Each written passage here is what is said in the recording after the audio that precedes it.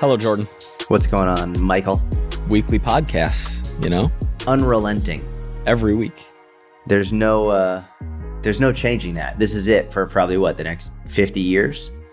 Wow, 50? Let me think about that. 35, 85. Yeah. God willing, yes. 50 years. I think that's on the low end, realistically. Yeah, I mean, bro, we're basically 1/200th of the way there in this, Q1 2022 stretch. We're getting tons of positive feedback. People are pumped about the weekly uploads. We're just going to keep trying giving straight value. So, What's up, brother? I don't know. I didn't have much. I'm very sore. I had my first in the last 2 years, COVID, etc. I did 0 traveling with Gary, 100% FaceTime workouts. And this past week I was down in Florida with him and very, very sore from all of the working out and beach football. Did you worked out with him once, but then you just did a lot of beach football? Myself? I mean, I trained Monday, Tuesday, Thursday, Friday. But you did one workout with him? I did one workout with him because we were so dialed in on our beach football schedule and the morning got weird. So it was between cancel on beach football and people would have been furious and skip my own workout, which I'm not in a place in my life where I'm doing that right now. And so I just told him, because we both had legs and abs. I was like, hey man, I'm going to work out with you. What do you think of that? And he was like, cool. Okay. And you guys played beach football in the sand, so your feet and everything are just wrecked. I mean, not just beach football, hyper competitive. It's touch, but very we're blocking. We're we're not really calling any. I mean, I don't think there were any penalties called, so it was very physical. Yeah, and if anyone knows Gary Vaynerchuk and sees what he's like online, he's like that times 10 when it comes to sports. Yeah. Yeah. ultra competitive. Yeah. It was fun though. It's an amazing workout. Just doing all that sprinting on the sand. Are you working out today? Or are you taking a rest day today? No. Monday, Tuesday, Thursday, Friday. Oh, got it. Okay. So I was going to caffeinate up for this pod, but I kept it at just a little half cup of coffee. I'm trying to keep caffeine low on the weekends. Oh, nice. Yeah, man. What's up with you? Chilling. Just, got, what's going on? I don't even know what's going on, man. Everything's good.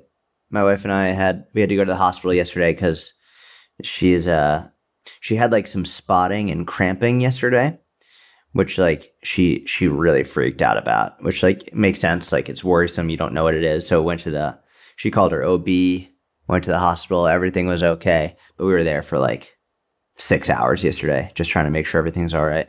Jeez. And everything's... Oh, yeah. Everything's good. Everything's totally fine. It's apparently, listen, I don't know anything about pregnancy at all, so this is all new to me as well. But apparently that is somewhat common. But basically, I Googled it as soon as she was having it, and everything from your baby's dead to it's totally normal shows up. So we're we'll just go and see what happens, rather be safe than sorry. And we were there and everyone was super nice. Then it was totally fine. So yeah, everything's good. And what did the doctors do?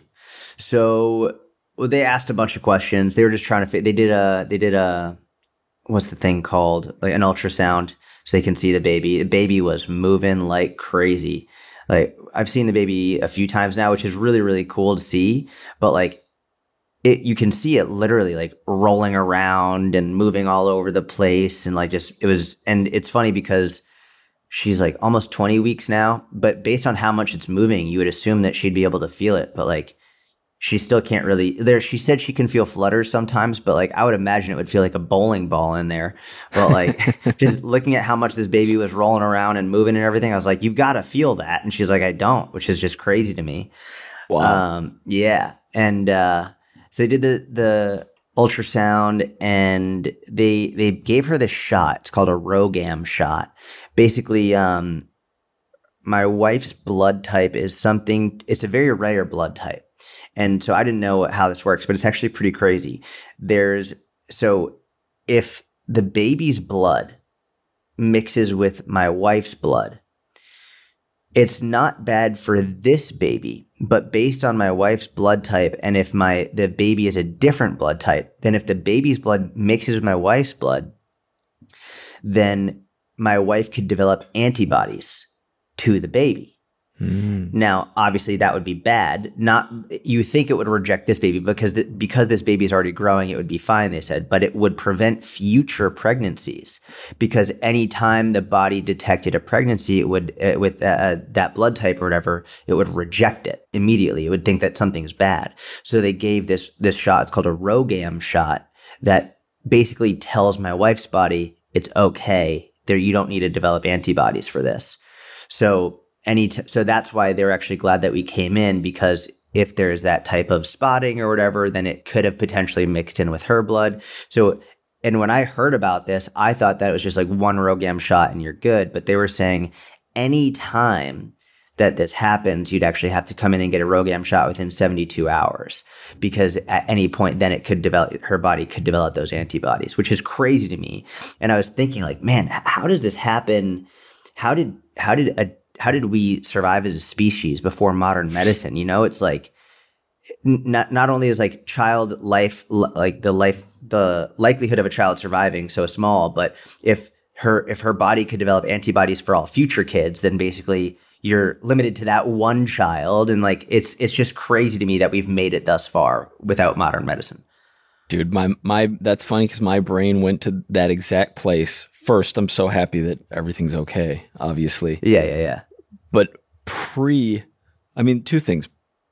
100 years ago, 200 years ago, wherever we want to draw the line, and all the way before that, when this shot didn't exist, like, you know, we don't think about I don't think about how grateful I should be for everything we have at this point in human civilization. And two, like you just said, how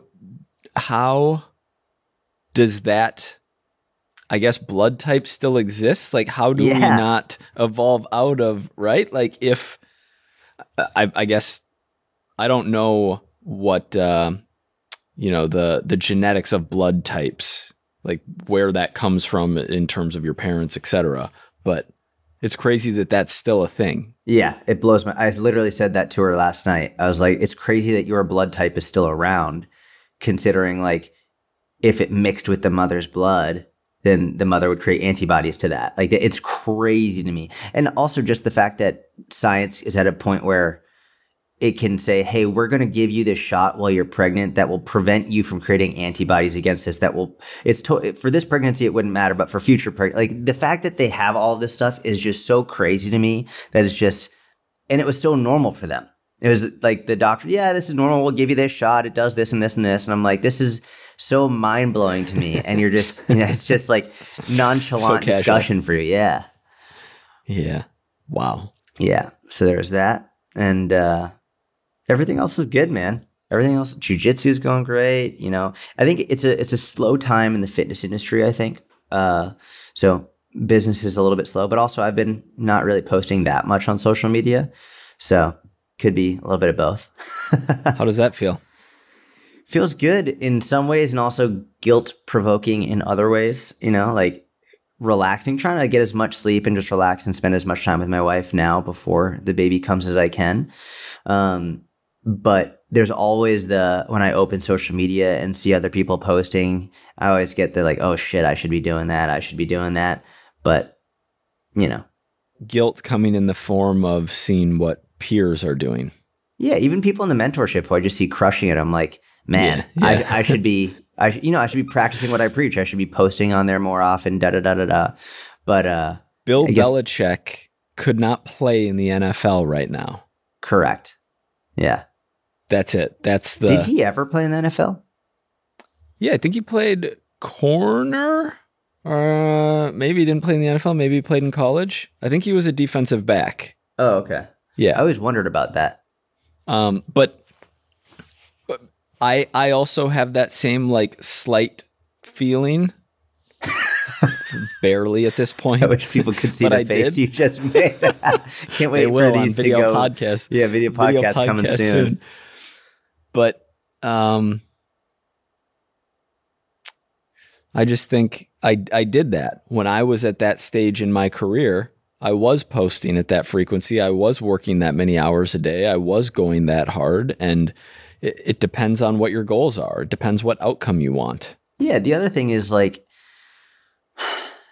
it's okay for like to have like I'm at a point where so much of anytime I'd feel guilty about it, I'd say, "Oh, don't feel guilty," but that makes the guilt even worse because then I'm focusing on the guilt, telling myself I shouldn't feel guilty, but I do feel guilty, so I feel guilty about feeling guilty. When the reality is like, it's Really? okay, like yeah, it's like for me, it's like cool. So I feel guilty about it because I'm not posting as much as I once was. But then I can look at everything else that I am doing now that I wasn't doing before. I'm focusing so much on my health and fitness. I'm focusing so much on my wife. I'm focusing so much on X, Y, and Z. So now I can be like, cool, like it's okay to feel a little bit guilty about this because of everything else I'm doing instead. So it's rather than just saying, don't feel guilty, it's like, it's okay to feel a little bit guilty. That's not necessarily a bad thing. Like it's a normal human emotion, but focus on all the things that you are able to do now that you weren't doing before. Yeah. Focus on what you're doing instead and all of the good things happening there. Rather than just, saying like, well, don't feel guilty. Sort of like when you talk to your partner and you're like, hey, like, relax, or like, don't be mad. Or it's like, really? That's what you're good luck. I definitely, what you're saying makes sense to me. When I felt guilty, I just told myself, don't feel guilty until I didn't feel guilty anymore. Got it. Yeah. And there's also like my guilt stemmed from a place of my audience telling me that, like, asking where I am, an expectation that I should be posting, where are like that it's not weird to not be on the internet. Like the expectation is that you should be on the internet at all times. And I guess you set that precedent yourself by posting continuously for many years. But when I felt guilt around that, it's like, okay, well, who is this person telling me that I need to be posting so they can enjoy my content for free? Let's think about this. Okay, I've been posting, for whatever, like we'll call it 6 years of like real solid consistency across the board. Mm-hmm. Over that period of time, those 6 years, this person, based on everything I can see and absorb, like didn't really, take all that information and apply it all, right? Like, yeah. Like, and the information's still there. You want to dig back, you hundreds of videos, however many articles, loads of content out there. It's like, are you just curious what I'm up to, or do you want the value that I was adding? Because if you want the help, it's all sitting out there and you can go take it and apply it and benefit from it. But if you're just curious what I'm up to, I'm not going to feel guilty about that because I don't owe anyone like life updates. I think that's what a lot of people are. They want to, because they develop a relationship with you, whether you realize it or not. Like for you, the relationship is like, and by you, I'm saying like for us, the content creator, like creator to audience. The relationship is often, the camera. And then with yourself coming up with the content and then posting it, and then the broad generality of reaction. Of reaction, exactly. But they're alone by themselves watching your video and actually developing a relationship with you, which is, it's odd. Yeah, it really is odd. And there's so much good about it. We don't need to go down that whole road. Someone tweeted last night, and I'm not active there, but I go on Twitter and like, I'm poking around and seeing what's going on in different places for killing time, etc. And I still get notifications here and there, like random follows or people liking whatever. And someone tweeted at me, like they actually replied to something Gary said, and it seemed kind of angry. They were not happy with Gary, and they were like, "You're the one who stole Mike Vacanti away from the world." And I was like, what's going on? They said that on Twitter? Yeah. And they tagged you in it? Yeah. That's funny. But yeah, and who knows, you lose context. You can't get tone with everything. He might have been joking around. Yeah. Or he saw that, when I fired back up with Gary, I started making less content. Who knows? But Yeah, doesn't really matter because I'm going to be back real soon. Eat it. Eat it. Eat it. Eat It is the name of our book for everyone who doesn't know. It's the name of our book coming June 6th or June 7th. I always forget. June 6th. June 6th. We'll tell you when to buy it. It's there's a real science to this process of getting everyone to buy at the same time, apparently. Let's dive into questions. Let's dive right in. Oh, no, you know what? I have one more thing that I wanted to talk about that's interesting. Okay.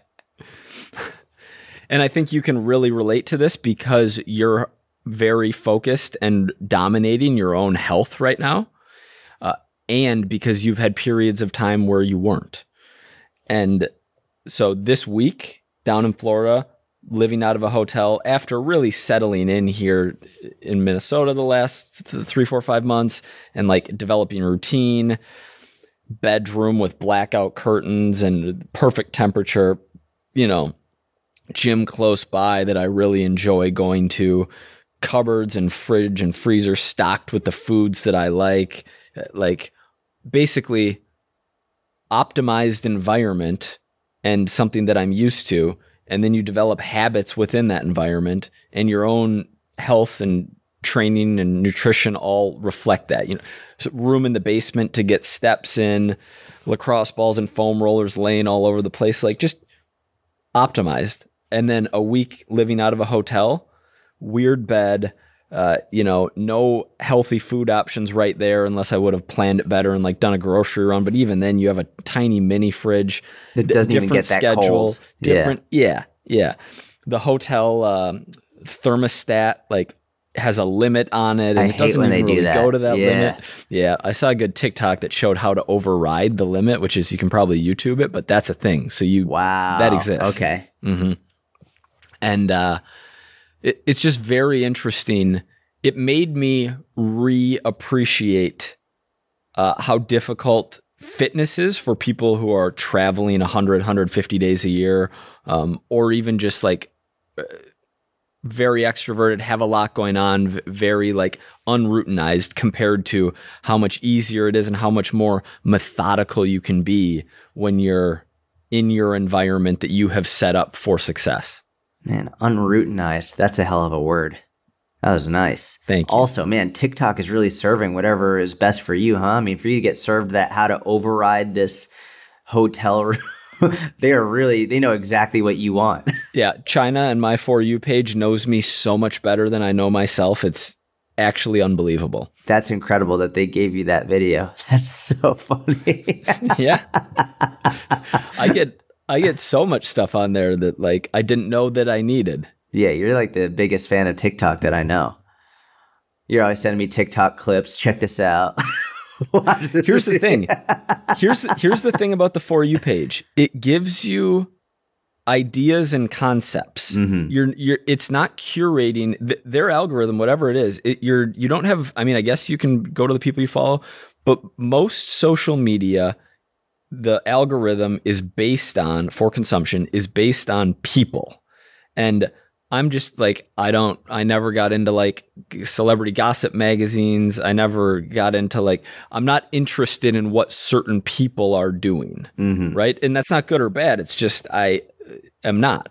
But the For You page, I'm never seeing the same. If I scrolled for an hour, I wouldn't see the same creator twice, but I would see the ideas that are most like dialed into what a lot of it's curious about learning about, or most of it is probably humor. So they have my sense of humor dialed in. I bet if you were the person who was interested in people, that's what your For You page would show. It would show certain people. Like, let's say you were obsessed with Drake. I bet if you were obsessed with Drake, it would show you all of this Drake stuff. But because you like learning these new skills and things, like I bet that's why it's showing you that. Because it sees like you watch those types of videos the whole way through, and maybe you'll like whatever rewind it, or I don't know, like you watch those videos over and over and over again, so it knows like, hey, we're gonna serve him this type of stuff. That's what's crazy about the algorithm, because it knows what it's not even necessarily a certain topic per se, as much as it is a certain type of content, which is learning, conceptual, as opposed to, hey, this is only fitness. Because on Instagram, it's like I'm given mixed martial arts and jujitsu and fitness. That's really like the main things that they throw on my feed. But I don't get these random learning videos like I would on TikTok, for example, that like even on the rare occasion I do go on there, I get similar. I get things oftentimes about space or nature. I like seeing stuff about space and nature, about like that Nature is Metal account or whatever it is. But you can see, I see stuff about like what's going on in different galaxies or all this stuff, because I'll watch those videos the whole way through. So it will show me those learning type videos. It's so interesting how it's not necessarily about what your profile is about or what, because oftentimes on Instagram, I think if you hashtag certain things, like if you hashtag fitness in your post, you'll probably get more fitness type content in your feed. But just because I hashtag that stuff on my feed in TikTok doesn't mean I'm getting that stuff on my For You page. Interesting. Yeah. Their algorithm, I think, is next level. I think they're definitely beating Instagram for sure. Yeah. And even the fitness stuff that I get served up is, I'm not getting 5 ways to stay full in a calorie deficit, because even though that might be something relevant to me teaching, it's not information that I need at this point. But I will get like something funny related to fitness or something, or like the like a Dom Mazzetti video or something. Something, or even I don't know that he's on there, but yeah, the 2022 version of that. Yeah. Anyway, you have any comments before we dive in on how dialed your current health and fitness? And isn't your resting heart rate like 26 beats per minute these days? No, it's not 26. That's dangerous, Michael. Dangerously impressive. That just meant dangerously cheesy, those commercials growing up. No. Resting heart rate's like when I wake up, it's around like 42, 43, 44, which is when you're sleeping. I haven't checked that in a while. Actually, I haven't looked at my Garmin Connect for when I'm sleeping. But when I wake up, it's about like 42, 44. What's your resting heart rate? It actually has gone up since I have done less cardio. I mean, since I've done less zone 2 cardio. Yeah. 55. I got it down. I never had it into the 40s, but like 51 was my weekly average one week. That was the lowest, probably 3 weeks ago. That's great. Yeah, I'm happy about it. And you've got naturally good cardio. Do I? Yeah, you do. You've got great cardio. Remember when we rolled with Jessen and I was exhausted in like 8 seconds? Yeah, that's because you hadn't done jiu-jitsu before. And so you didn't know when to go crazy and when to... And it's like grappling is just... It's the most tiring of all of them. It's the most exhausting by far, more than boxing, more than kickboxing, more like by far, like wrestling and grappling is the most exhausting. I saw a video. We're really just all over the place in this podcast, which I'm kind of enjoying. Sunday morning edition. These drunk guys were at Taco Bell. Did you see this? No. Is this on TikTok? I think it probably was. I don't know. It might have been Twitter.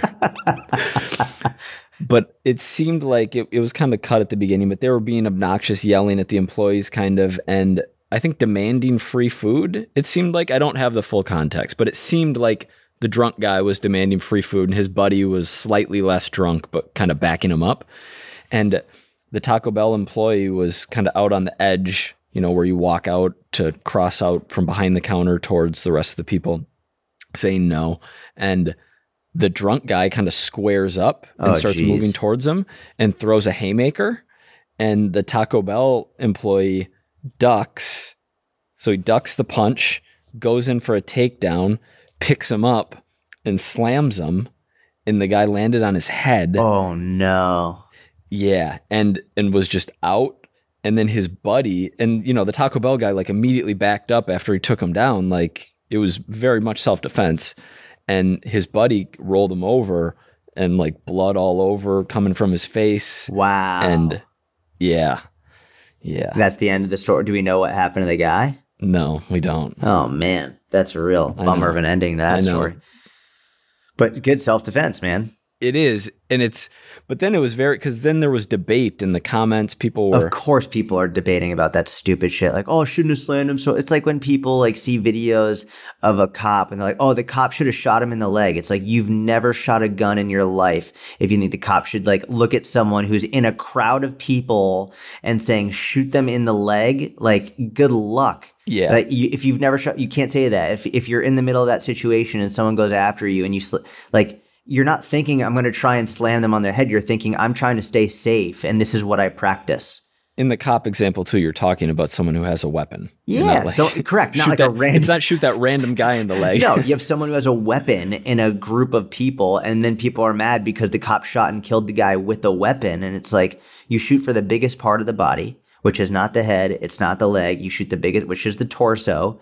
And like in a crowd of people, it's lucky that the person's moving around. It's lucky it didn't hit anybody. Like, oh, shoot them in the leg. It's like the leg can move. It's like, not to mention, that's a ridiculously accurate shot from a 20, 30, 40 feet away. Are you kidding me? Yeah, to hit the leg. And then I could imagine these comments are probably like, oh, he shouldn't have slammed him on his head, da-da-da-da-da. Like, get out of here. In fairness, it was probably 90-10.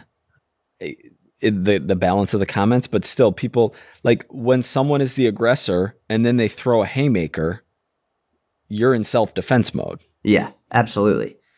It's if you've never been in that situation, saying like, well, they should have done this is so fucking stupid. That stuff pisses me off a lot. It's sort of like, it's one of actually the biggest things, like they've and this isn't political. This is just a factual discussion around they've banned chokeholds for some states, for police officers in some states. They've banned chokeholds, and this is not based off of a knowledge of martial arts or a knowledge of self-defense. This is just based off of more media propaganda and what people think of when they think of a chokehold. A properly applied chokehold does not kill the person at all. It doesn't even necessarily choke them. It just, if you want to control someone, you control their head.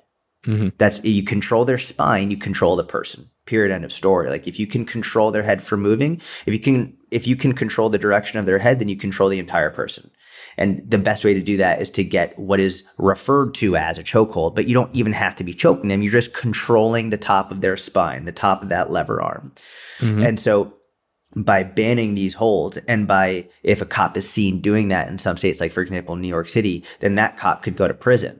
And it's just by having that one hold, not even by necessarily doing anything, but just by using it to help, even like if someone's a danger to themselves or a danger to others, you want to get them in that position so you can control them and help them be safe and other people be safe.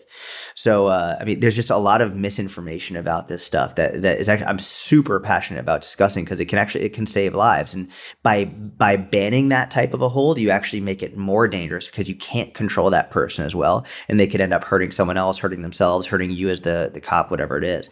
It's very dangerous. Let me try and play devil's advocate.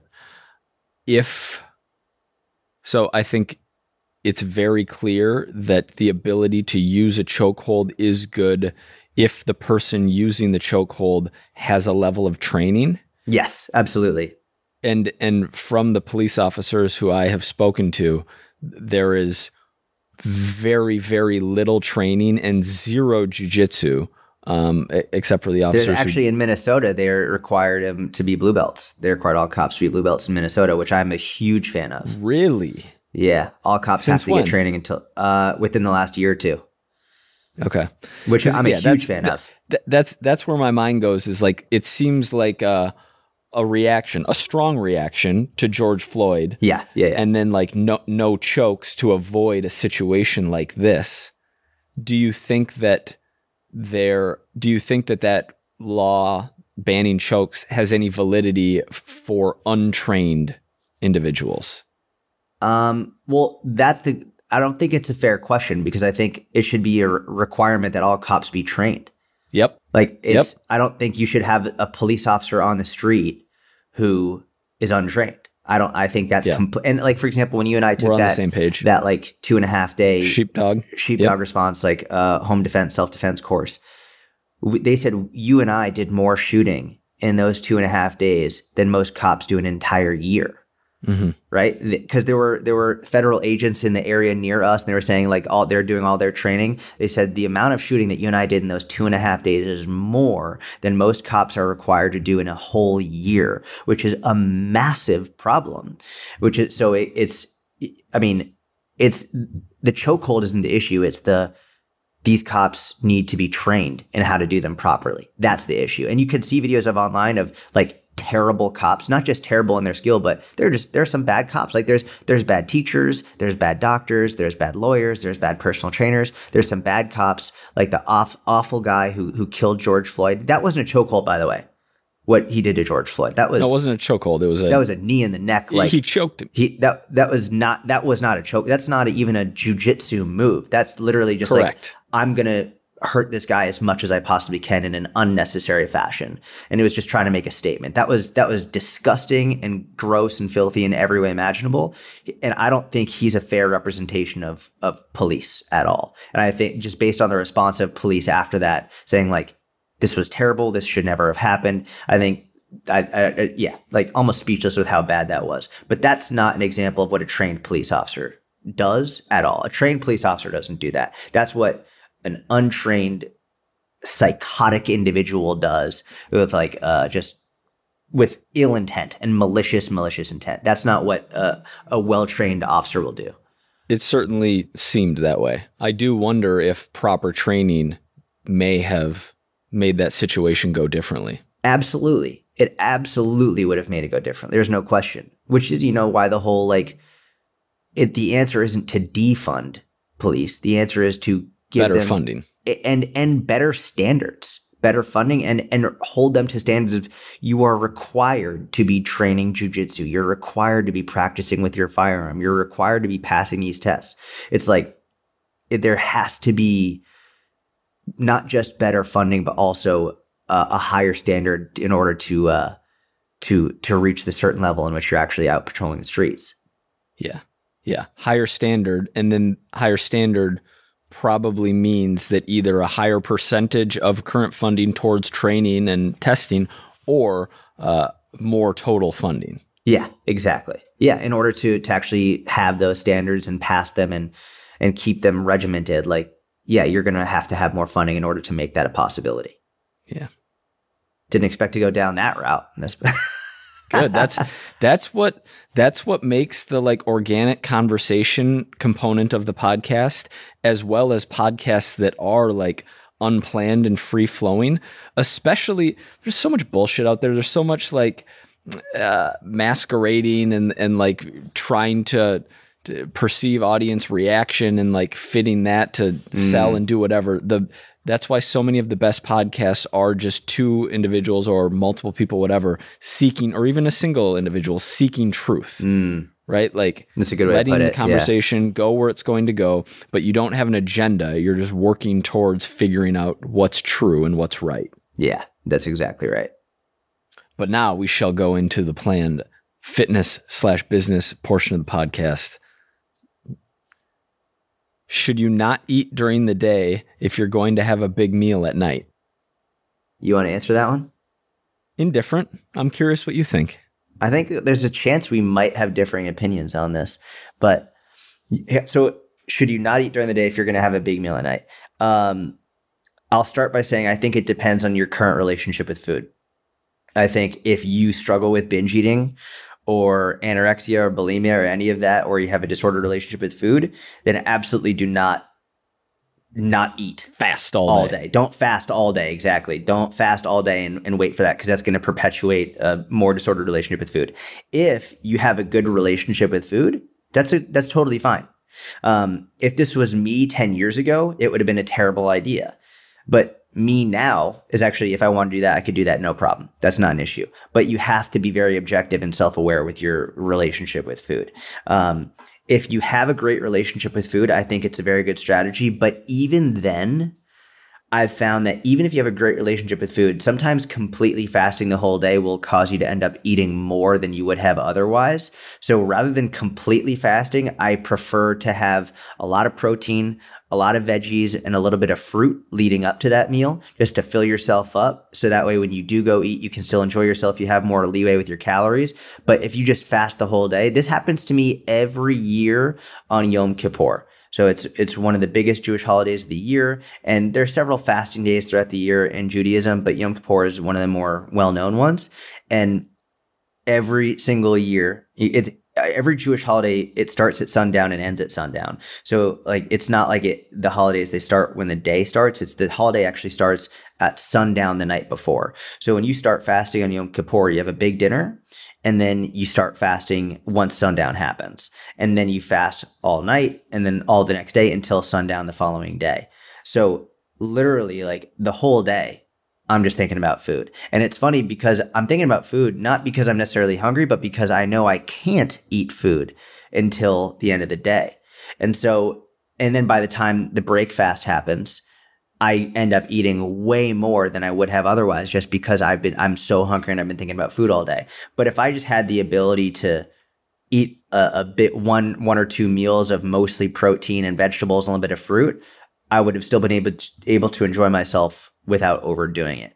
But that's religion and it's fasting for a separate reason. Actually, my rabbi had when my wife and I were getting ready for our wedding, I was asking my rabbi all these questions, and we had this whole discussion around what's the purpose of fasting and this religious fasting. And he had a really interesting thought around it that I had never heard before. Basically, there are many different, especially in Judaism, I can't speak for other religions, but there's always these jokes about Judaism about how, you have 3 different rabbis, they'll give you 4 different opinions type of a thing. And so much of Judaism is about like arguing and debating and what's right. And so much, it's not just like, hey, this is what God meant, period. It's like, hey, let's try and figure out and debate and like argue about it. And so we can come up with as many different possibilities. And what I liked about what he said about fasting is the way that he's always interpreted it as it reminds you. It's because Yom Kippur is the day of repentance. It's where you repent for your sins.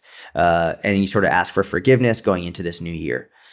And so growing up, I was always taught and thought that this fasting was your way of sort of apologizing for everything bad you've done. It's your punishment.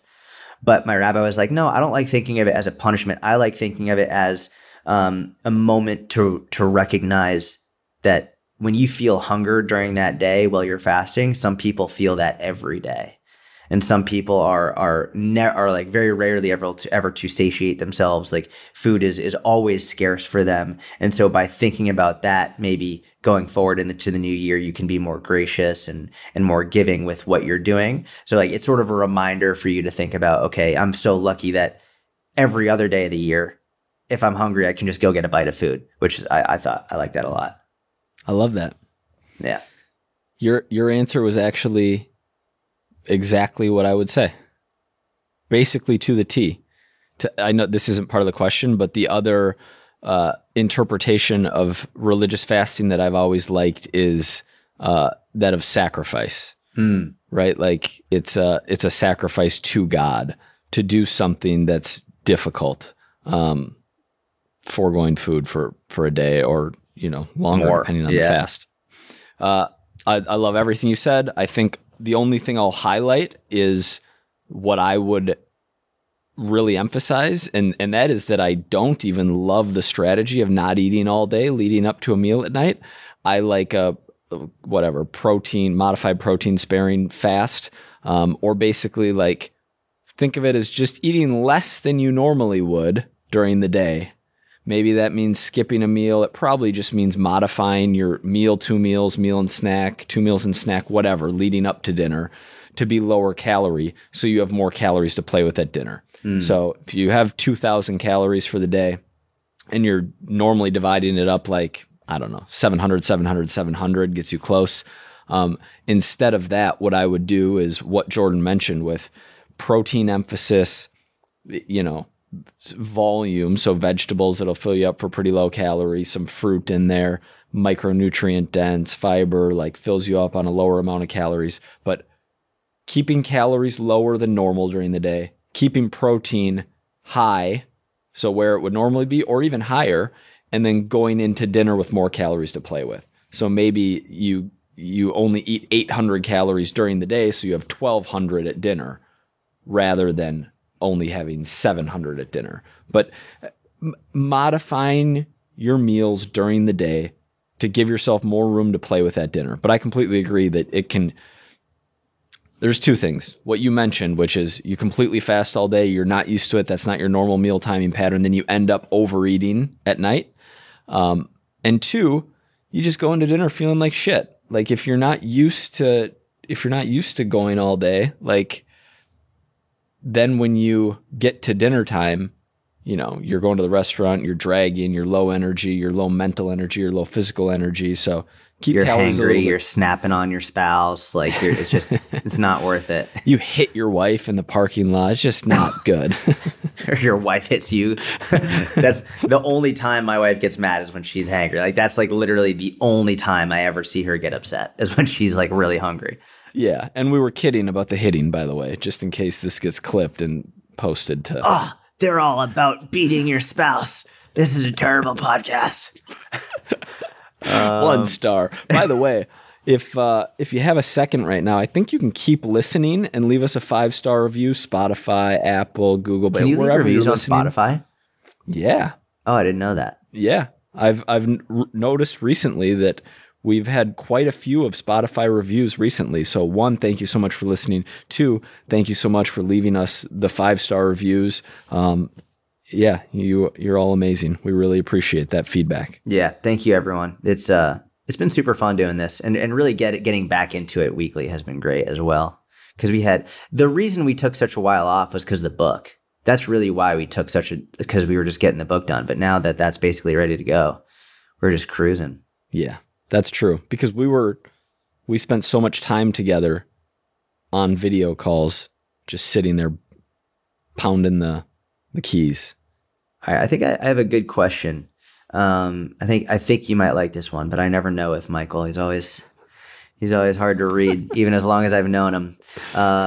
I try and pick questions that I think are going to resonate with what Michael's interested in. So I've got one. Someone asked how to not get back tightness with deadlifts and Romanian deadlifts. And the reason I picked this one is because I know Michael is big on back tightness. And also enjoys deadlifts and RDLs. So yeah. What do you think? I think it's a good question. And I think probably a lot of people struggle with it. I think it's a great question. Man, there's so many. It depends on the person. There's so many ways to answer this.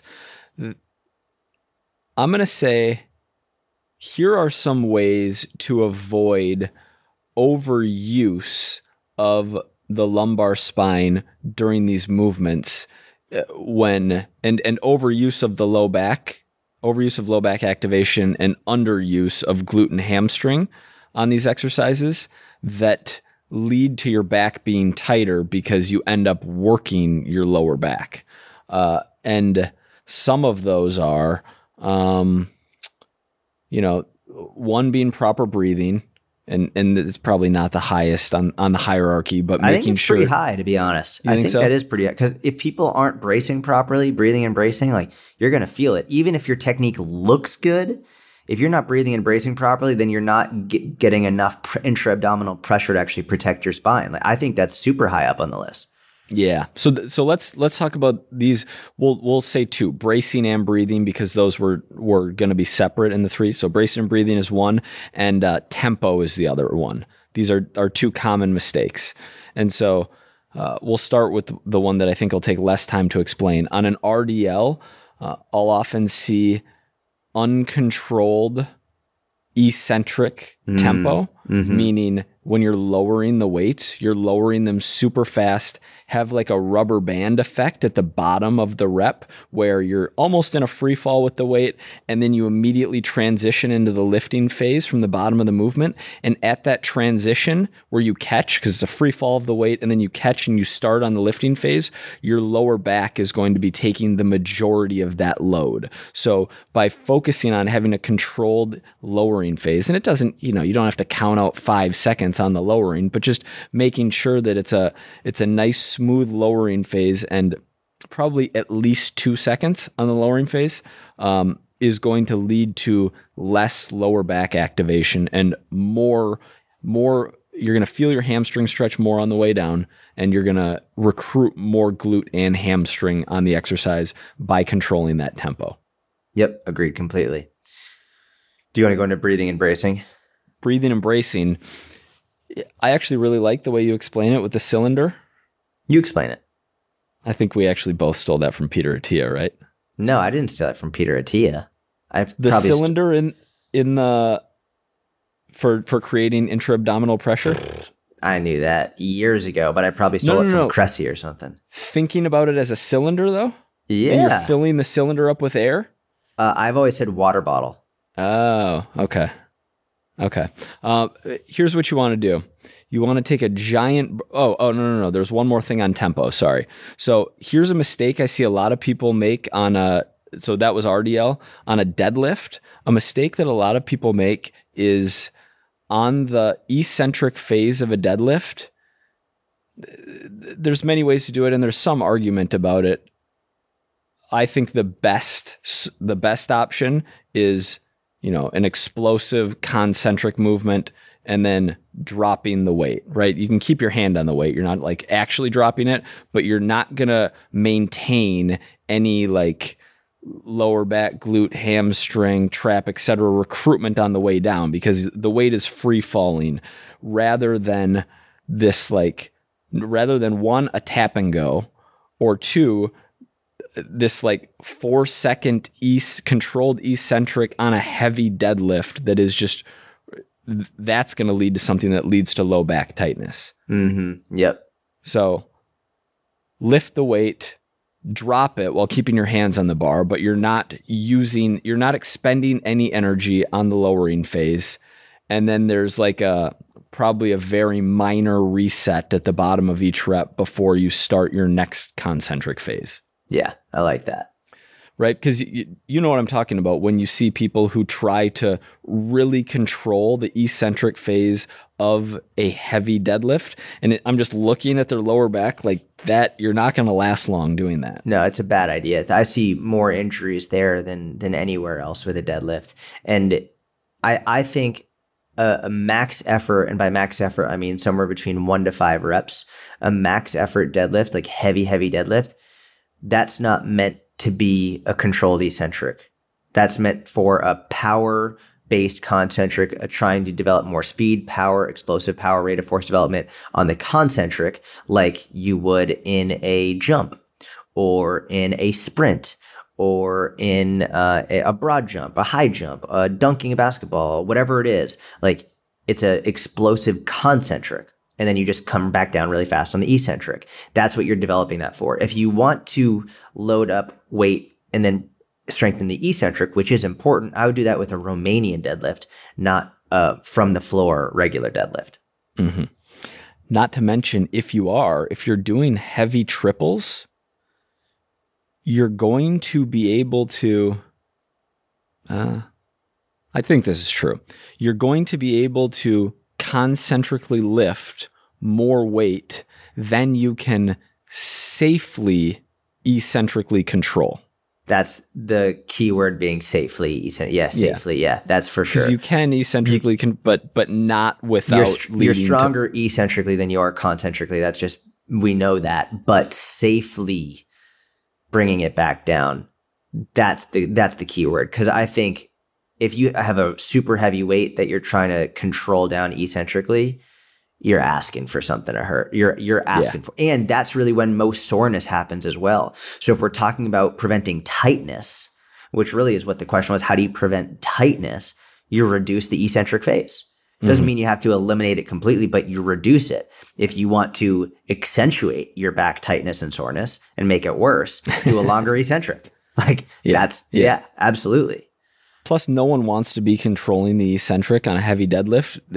I mostly see it from people who feel bad about making a lot of noise deadlifting. Yeah. And, that's just, one, you'll get over it over time. Two, if you're in a gym where the culture is that you need to be completely quiet and like not make a single peep with all lifting. Go to a new gym. Yeah. Sometimes people look at me. There was a guy the other day, I was deadlifting and he was on the treadmill and I just drop it. I'm like, just cause like I'm not wrecking my back or whatever, or changing my training cause some guy doesn't like the loud weights. Like that's what the weights are there for. All right. That's why they're not there to be quiet with. Weights. All right. They're fucking heavy weights. Like and they always have, like, if you put them down too heavy, if they put them down too loud, then it's too heavy for you to lift. It's like, no, that's not fucking true, idiot. Like, that's not how it works. But he kept looking at me and he kept trying to give me this look. And at first I was ignoring it. And finally I just got to the point where I was like, next time he looks at me, I'm just going to stare right back at him and just turn and look at my shoulder and look him right in the eyes. And the next time I did it, he looked at me and I just stared at him for like 5 seconds, just like in my head being like, say something, please say something, which, when you're deadlifting heavy, you get that as well. Like, adrenaline's up and you're just like, say something, motherfucker. Like, yeah. And then he looked at me and then he turned back around. He didn't look at me again after that. So if someone's looking at you, like they're doing that, like, oh, stop it. Just look them right in the eye and just in your head, dare them to say something. So, yeah. I love it. It's also anytime someone catches that on social media, meaning they're filming a technique video, doing a nice deadlift, and then you see like some Karen come over, or someone went and got the gym manager and the gym manager's coming over to tell them they have to stop. The comments are just like, you're doing nothing wrong and just going after the gym. Yeah.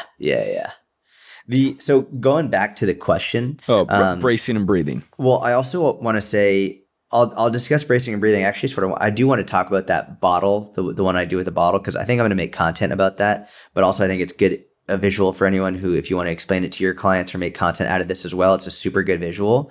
But I also want to say, it's a lot of people, they're like, oh, like, how do I prevent my back ever feeling sore? And there's been this whole big movement in the fitness industry that makes it seem like back soreness is bad, and that like you should never feel your lower back muscles. I'm like, your erector spinae are fucking muscles. Yeah. Like, just like your biceps, just like your calves, just like your pecs, just like they're muscles. And if you use them, they're going to be sore. And there's nothing wrong with that. There's been this whole movement that's saying back soreness is bad and you shouldn't use your back muscles when you deadlift. Are you stupid? What the fuck muscles do you think you're going to use? Like, if you're picking something up off the ground, yeah, of course your hamstrings and glutes, but good luck picking something up without using your back muscles. If you can do that, like, you're a physical anomaly. That's not how this works. You're supposed to use your back. And if you look at the best lifters in the world, look at them shirtless. Look at their back muscles. They're fucking huge. They didn't get that from not using those muscles.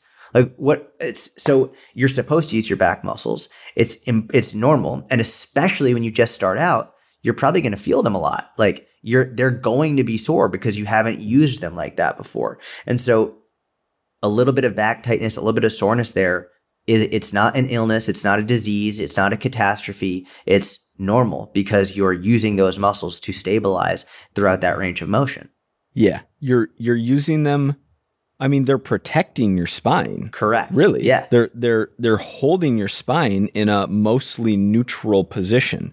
And so you're, quote unquote, using them in an intense isometric way. Yes. Right? Like, on a deadlift or an RDL, we're not taking them through a full range of motion, but it is an intense isometric. And without bracing and breathing, that's where it might not be an isometric hold, because without the proper bracing and breathing, you might have movement in the range of your lumbar spine throughout a rep. But that brings up a good point as well, because there's the range of motion of the muscles and there's the range of motion of the movement, right? There's two different range of motion. So your erectors, your erector spinae, and this are they're not going through a big range of motion. Ideally, if you're doing a deadlift, your erectors are going to stay basically about the same length the entire time. But your hamstrings are going to change, your glutes are going to change, and the range of motion of the exercise is still a full range of motion. This is what's really important. But just because that you're doing a full range of motion with the exercise does not mean the range of motion with your erectors are changing. And that's why it's like, for example, people talk about squats and hamstrings. Your hamstrings stay about the same length the entire range of motion of a full squat, because as your knee bends, your hip and knee bend, so the hamstrings stay the same length. That's why you don't get much hamstring work with a squat. You get way more hamstring work with a deadlift and hip hinge because the hamstrings are actually lengthening and shortening. But I think that's an important point to discuss, where people hear range of motion and they think like, well, why would I do that if I'm not getting a full range of motion? It's like, no, you are getting a full range of motion with the exercise, but the role of the erectors in that exercise are to stabilize isometrically. Yeah, when I say range of motion, when I said it, I meant range of motion for the erectors. Yeah. And by the way, you and I have talked about this. Sometimes we do want to take the erectors through a full range of motion. Correct. Just not on a deadlift. Yeah. Like we're going to go through the full range of the deadlift, but your erectors are staying in position. If I wanted to take my erectors through a full eccentric and concentric and, body weight and start to load up over time and try to build those muscles and build strength there, I love back extensions and performed, the way you're not supposed to, right? Because we've gotten so glute obsessed over the last decade that, and I actually like it. I like hitting the back extension machine in a way that keeps the erectors in the same position and takes the glutes through a range of motion and is great at building glute strength and hypertrophy. But I also like training the lower back and taking your low back through a range and strengthening your low back on the back extension machine. What is the name of the deadlift? There's a specific deadlift variation usually done with dumbbells that your back actually purposefully rounds. Do you remember what that's called? No, I don't. I'm literally Googling it right now. I forget what it's called. It's an old school Russian exercise. Man, I was actually doing it a month or two ago. And you do the movement with a slightly rounded lumbar, or you take your lumbar through a range during the deadlift? You take the movement is more with your lumbar than it is with your hips. Cool. So it's an old school, old Russian exercise. I can't believe I forget the name right now. Don't program it for your beginner clients. Yeah, this is not for, because I've posted about it on my Instagram before, and I've said it's not for beginners. It's not even really for intermediates. Yeah. It's more for more advanced lifters, and it's not a heavy deadlift variation. It's a lightweight, high repetition, more of like a pump focused exercise for more of the aerobic qualities of the muscles. And also if you want to grow those muscles a little bit more, you can as well, but it's not a heavy one because it's specifically for the muscle. And if you go too heavy, you might end up using too much of the actual bone or tendons or ligaments. You end up relying too much on the passive structures as opposed to the muscles. But there's been such a huge movement of people against rounding your back ever, or against any. It's like, what do you think you do when you sit on the toilet? Like, you're rounding your back. And it's funny is the body's designed to move. We're designed to take it through all these ranges of motion. When you don't take it through those ranges of motion, and when you just stay stiff and you immobilize it, that's when you get hurt, when you then decide to go through a bigger range of motion again. But if you keep moving it through these ranges of motions with your body weight, with light weight, you actually are much more resilient to injury, and you are much more stronger, and you have a much better capacity to tolerate certain forces on your joints and muscles. So it's this idea of don't ever move through this range of motion. It's a terrible idea. You actually do want to move through that range of motion. You want to do it regularly, but you just want to do it safely. Mm-hmm. Where do you think that came from? Like, I know when power, I just asked you a question. Now I'm going to give you my thought. When powerlifting bled into like more mainstream fitness, a hyper focus on, and even I think like Ripto had a lot to do with this, and this is a very, very good thing. But I think with hyper focus on squat, deadlift, overhead press, bent over row, these movements where you really want to isometrically contract and really like take a big breath and brace and really keep stability in the lumbar spine. That became the hyper focus for not getting hurt on those movements. And it almost like became such a focus that we stopped thinking about any benefits to taking the lumbar spine through a range. Yeah, I think on other exercises. Yeah, I think you're 100% right with that. I think a big focus on the, big heavy squats, heavy deadlifts, and seeing people getting hurt when their back would round was enough to get them to be like, hey, we can't let the back round. I also think that happened around the same time that coaches really started to hate on crunches as well. That, crunches, and then they would be like, the purpose of the abs isn't to flex and extend, it's actually to resist movement. And that was such a big discussion, which that is a major purpose of the abs, is to resist movement. But then they were like, so we shouldn't be actually taking you through flexion extension cycles. We should be putting you in a plank position, and there's no reason for you to ever do any flexion extension style ab training, which is also fucking incorrect. There is a major time and a place for flexion extension based core training. And so I think those two things came about at about the same time. And so they're between don't flex and extend for your abs and don't round your back when you deadlift or squat, led to people being like, just your back, you shouldn't feel your back, you shouldn't move your back, it should all just be straight and neutral and perfect all the time, and missing all of the other opportunities by which it's actually really important to do that. Mm-hmm. Hit on bracing and breathing real quick. I'm not going to make it real quick. Let's do a 2-hour podcast today. No, no. And I have Gary at some point here. All right. So should we lead with bracing and breathing next week? No, a teaser, part 2 on deadlifts. No, a 2-part deadlift podcast extravaganza. No. Let's just do it right now. We'll fit because we'll finish with this and then we'll hit something great for next week. Go ahead. Is Gary texting you? Nope, we're good. All right. So when it comes to breathing and bracing, there's a lot to consider. I've literally done an entire seminar just on this, so I'm not going to go on for an hour, but I want to explain why, and I'll give you a visual, and it'll be great when we actually have video podcasts so I could actually show the camera this. We might next week. We might. No, we're not going to next week. We might be able to put this on. I think we probably will. No, all right, let's see. Such a cliffhanger. So here's what we're going to do.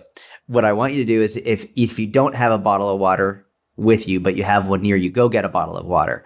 If you don't, just imagine, because you can think about this. So Mike's got a bottle of water, but you can't see it. That's a hard plastic one. I mean more of like a plastic bottle, like, Aquafina, Dasani, that type of bottle of water. Those xenoestrogens. I'm trying to keep my T above 3,000, so I don't. Smart. But so for the sake of this, I want you to imagine, let's say you've got a completely empty xenoestrogen full bottle of water. All right, so completely empty. There's no water in it. All right, nothing. It's just an empty bottle of water. If you wanted to twist that bottle, and the cap is not on, okay, it's empty, right? If you want, even if the cap is on it, it doesn't really matter unless it's full of air. But let's just say you want to twist the bottle as tight as you can, or bend the bottle. You can do it, no problem. It's empty. It's not a big deal. Now, let's say you take that bottle and you fill it halfway with water. It is not all the way, but halfway full. You could still twist and bend it. It's a little bit more difficult now. It's harder. You can't get as big of a range of motion with it, but you can still twist and bend it. Now, let's say you fill it all the way up with water, and then you seal it off. You put the cap on, you twist it, and now you try and twist and bend it. Good luck. Like the amount that you can actually twist and bend it is minimal, if anything at all. It's completely full to capacity. There's not much to deform there. That is why that is a perfect example of what's going on in your body if you breathe and brace properly with that full canister, that full bottle of water. If you're not breathing properly and you're not bracing properly, it's as though you have an empty bottle of water, right? And so what I want you to imagine is your spine is that bottle of water. Okay, like your spine, the ability for like bending it. And this is again under heavy load. There's nothing wrong with your spine bending, but under a very heavy load, you want to keep it as static and isometric as possible. You don't want it bending under heavy load. You want to keep it nice and braced and firm. So when you don't breathe properly, when you have, let's say, like no breath in your lungs and you're not bracing properly, your spine is going to bend very easily in the same way that the empty water bottle is going to bend and twist very easily. If you breathe, let's say you take a big breath, but all the breath goes into your chest and not your abs, right? So you just take a big breath in, which a lot of people are chest breathers and they don't actually breathe into their diaphragm. Well, if you just breathe into your chest, you've got half of a bottle full of water, right? So again, like it's better than nothing, but you can still bend and break and twist a halfway full water bottle. Same thing if you breathe halfway, if you only fill your diaphragm but not your chest. You want to fill both. So if you fill first your diaphragm and then you fill your chest with air and then you put your tongue on the roof of your mouth and you seal it off just like you would if you were closing the cap on top of a full water bottle so that the air can't escape, and you can now breathe and you can brace with that breath inside of you. Now you've got a full canister, a full water bottle that's going to protect your spine from breaking. And this is a super good visual that you can use on social media if you want. You could literally take a bottle of water, show them what it's like empty, what it's like half full, and what it's like all the way full, and use that same example to explain why it's important to breathe and brace properly for a safe deadlift. Man, you killed that explanation. And I never realized that I stuck the tongue to the roof of my mouth. Oh, really? I do, but I was never conscious. So now I can add that for a cue. So thank you. That's a good point, though. It's Arnold was famous for sort of making fun of people who spent so much time teaching people how to breathe, because he's like, the more you think about it, the harder it gets. He's like, you do it naturally, which it's very true. Like if you told someone, hey, go pick up that heavy bag of luggage, they would go walk up to it, they'd take a big breath and they'd squeeze and they'd stand up with it without you having to teach them. Maybe their technique would be a little bit off, but naturally people breathe properly. But when people start making a big deal out of it, that's when they end up, breathing incorrectly and doing the wrong things. But when they just do it naturally, it comes naturally. All right, we're very quickly going to hit an email question.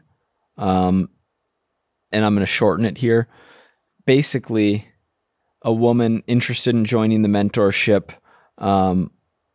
She has limited time. So we have, Chris Gates is someone who comes to mind. We have people in the mentorship who their online fitness business is their side hustle. They don't have a full schedule to dedicate towards it and have been successful in building their online fitness coaching business. But where is that line where, if I have X hours a week to dedicate toward I can see you don't like the question. If I have X hours a week to dedicate towards building my business, like, does it make sense to join the mentorship or not? And this woman said that she has 10 to 12 hours per week that she could dedicate toward, making content, coaching, etc. I think it's a good question. I'm not averse to this question. What do you think? I want to hear your thoughts first. Hey, there's a reason I didn't just reply to the email straight out, because I'm always balancing look, I think you can't, one is better than zero. Like you have to temper expectations, right? You can't expect to see the same results working 12 hours a week as someone who's working 50 hours a week. But if you temper expectations, then doing something is better than nothing and is going to get you ahead and start you on the path.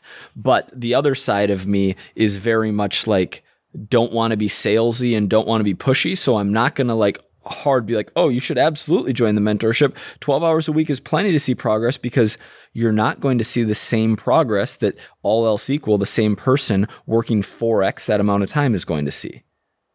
But you can get things started. You can start an online business. You can get clients. You can help people. You can build an audience. You can build a following on 12 hours a week. In fact, there's a principle, the name of it, which is escaping my mind right now, but basically the time that a task takes rises and shrinks to the amount of time. If I have to design 5 training programs and I have 3-hour gap in the afternoon, I'll just lollygag it over the course of that 3 hours and get all 5 done. But if I have 40 minutes to get those 5 done, and like those clients are about to work out at 8 a.m. and it's 7:15, I'm going to get them done and get them sent over. The other thing I'll say about this is, Mike, you're saying that maybe they won't be able to do as much or make as much progress as someone with more time. I don't even think that's necessarily the issue unless your expectations are off. If your expectations are like you're going to make the same progress as someone who's dedicating 50 hours a week to this and you're only dedicating 12, well, that's your fault. But I think a lot of people are pretty realistic and understand that they're not going to make as fast as progress as someone who is, and that's fine. I think most people's issue is they just don't know what to prioritize. They don't know, all right, do I need a website? If I do, like, how do I make my website? What type of content should I be making? Where should I be posting? They don't know how to make an email list. They don't know what order of events need, like what to do first, like first, second, third, fourth, fifth. They don't know what to do or when to do it or how to do it. And that is what's stopping them. Not necessarily the time commitment. It's just like they need more direction. It's sort of like a lot of clients in fitness. They know they need to work out. They have the time. They can make the time, but they don't know which exercises are best. They don't know how to write a program. They're not keeping themselves accountable.